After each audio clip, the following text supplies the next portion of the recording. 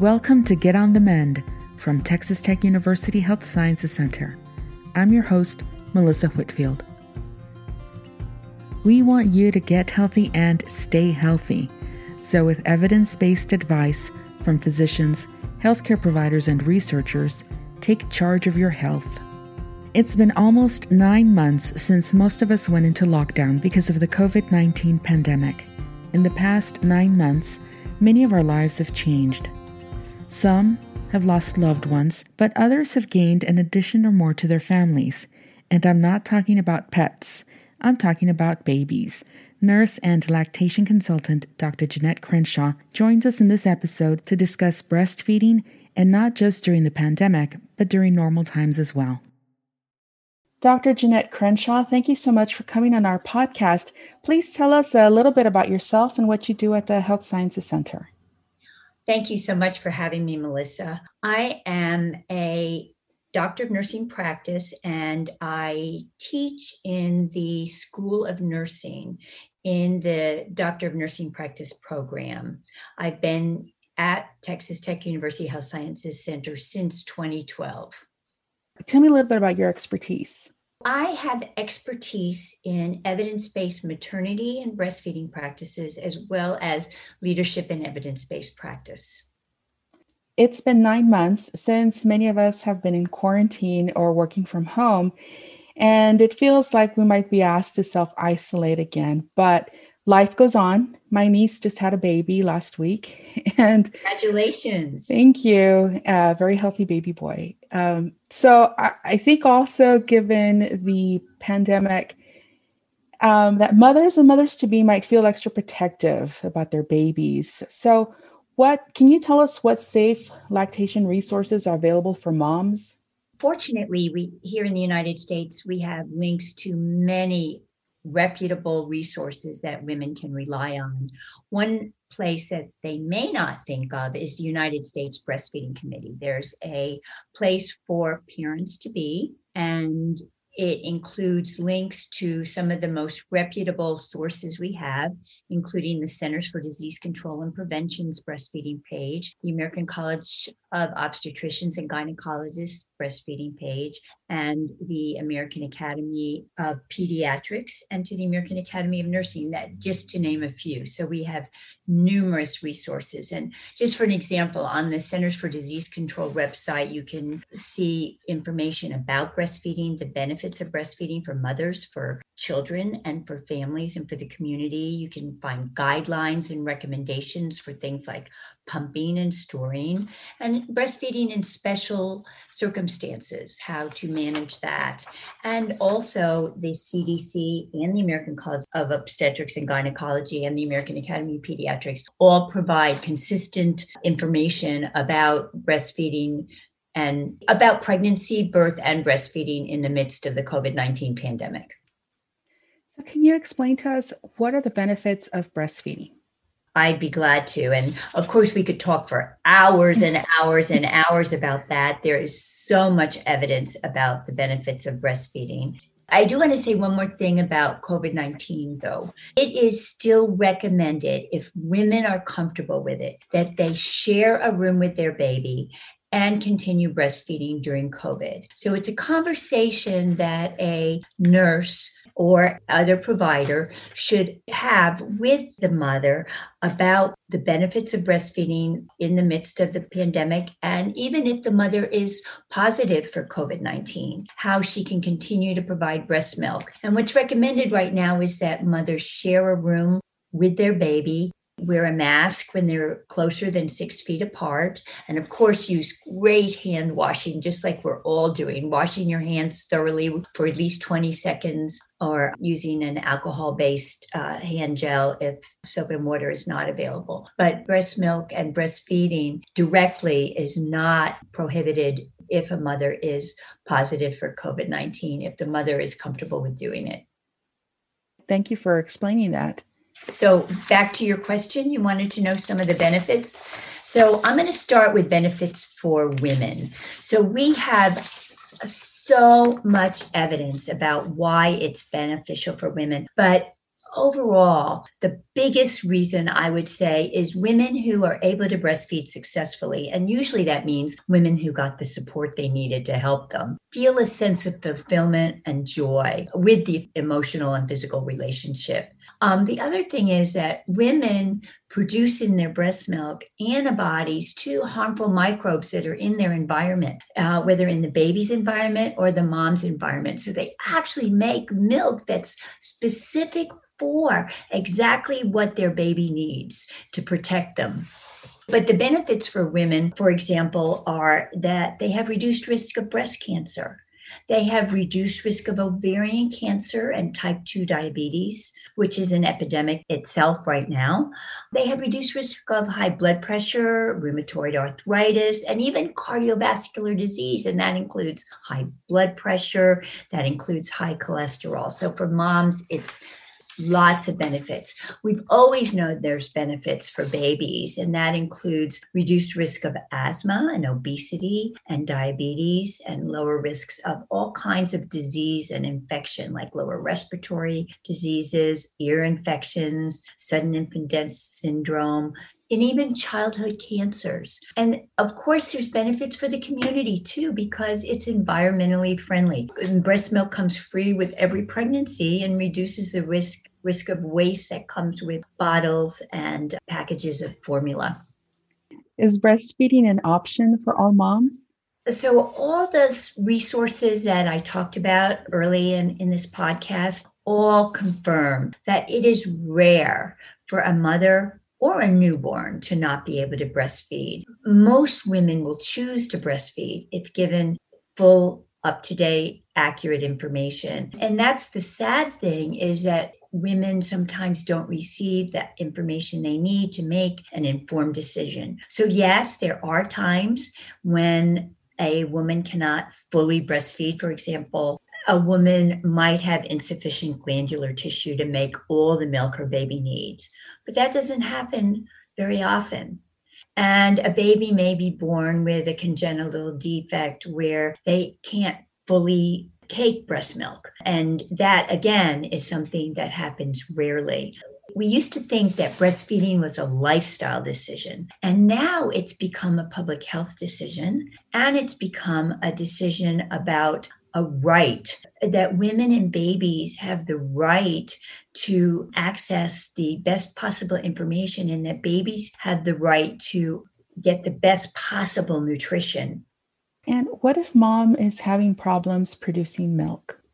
Most problems related to trouble producing milk are caused by women not getting the help and the information they need. So that's the good news, that the vast majority of women are fully capable of adequately providing sufficient milk for their babies. And what they need is those around them, the nurses and the other providers who care for them, giving them accurate, up-to-date information. For example, avoiding birth interventions that aren't medically necessary, so that immediate breastfeeding and skin-to-skin care is not delayed. Making sure that women know to put their baby skin to skin with them for at least an hour as soon as their baby is born, so that there's no separation of moms and babies. Frequent practice sessions so that moms and babies right from the beginning have the opportunity to breastfeed about 10 times a day. And then nurses and other healthcare professionals should show moms how to maintain their ability to produce milk if for some reason they're separated from their baby for some reason. Moms can choose to have their babies in hospitals that practice evidence-based breastfeeding and maternity practices. Can you tell us, maybe we can address some of the myths, like, for example, does breastfeeding hurt? There are many, many myths about breastfeeding, and I'll start with, does breastfeeding hurt? And typically when breastfeeding hurts, it means that their baby is not latched on correctly, and moms just need a little help on how to latch. It means that the baby is not being held correctly. So most typically it's a positioning problem or a latch problem. And those things are so easily fixed with help. And believe it or not, there's online help that moms can get. You could go to the CDC website, the Centers for Disease Control website, and see how to latch a baby and how to attach a baby. Many experts in breastfeeding are doing virtual visits with moms to help them with breastfeeding. Some mothers experience a bit of discomfort at the beginning, but if it's described as painful, that means that mom needs help. That is not normal. That discomfort usually lasts for about 3 to 5 days until her full milk supply starts being produced. And then babies are swallowing more. And then the discomfort usually gradually subsides and is gone by about day 10 to 12. How can mom tell if the baby is getting enough breast milk? Well, the number one way to tell whether a baby is getting enough breast milk is what the baby weighs. And so conveniently, during the first month, babies gain about an ounce a day, starting at about day 3 to 5, once their mature milk is beginning to be produced. So the colostrum is wonderful, but around day 3 to 5, then they start having the more mature milk, the more full milk supply. And at that point, babies start to gain about an ounce a day. So if there's ever a question about whether a baby is getting enough milk, the best answer is to take their baby to their healthcare provider and have the baby weighed. Then another way to tell is by day 3, I would say. By day 3, babies should have around 3, at least. They usually have many more, but at least 3 to 4 large stools a day. And stools are a real great indicator that something is going in. So those are great ways to tell. What if mom isn't producing enough? Or also, can a mom produce too much milk? Well, I'll answer the first question first. Typically, if a mom isn't producing enough milk, in other words, her baby isn't gaining that ounce a day, it's either a latch problem, a frequency problem, or a milk removal problem. So that means either the baby's not latched on well enough to remove milk successfully, or mom and baby are not nursing frequently enough, around 10 times a day, 9 to 12, or baby may appear to be latched on, but milk is not being removed. So the way mom's breasts continue to make milk is removed. So you have to remove milk to make milk. And again, fortunately, health professionals, nurses, physicians, lactation consultants know how to help moms with latch issues, with frequency issues, and ensuring that milk is removed. And of course, if there's any problem with milk removal, their health professionals should show them how to build up their milk supply. Can mom make too much milk? Occasionally, moms make too much milk, and fortunately, there are a lot of strategies it's a nice problem to have. There are a lot of strategies to help mom reduce milk, which I would encourage them to go to their healthcare provider and talk to them about that if that is the case. But it does happen sometimes. I guess along the same line, is it okay to freeze or bottle milk? Absolutely. Milk can be frozen, milk can be refrigerated and kept in the refrigerator up to 5 days for a healthy term baby. If it's not going to be consumed by the baby within 5 days, then it can be frozen.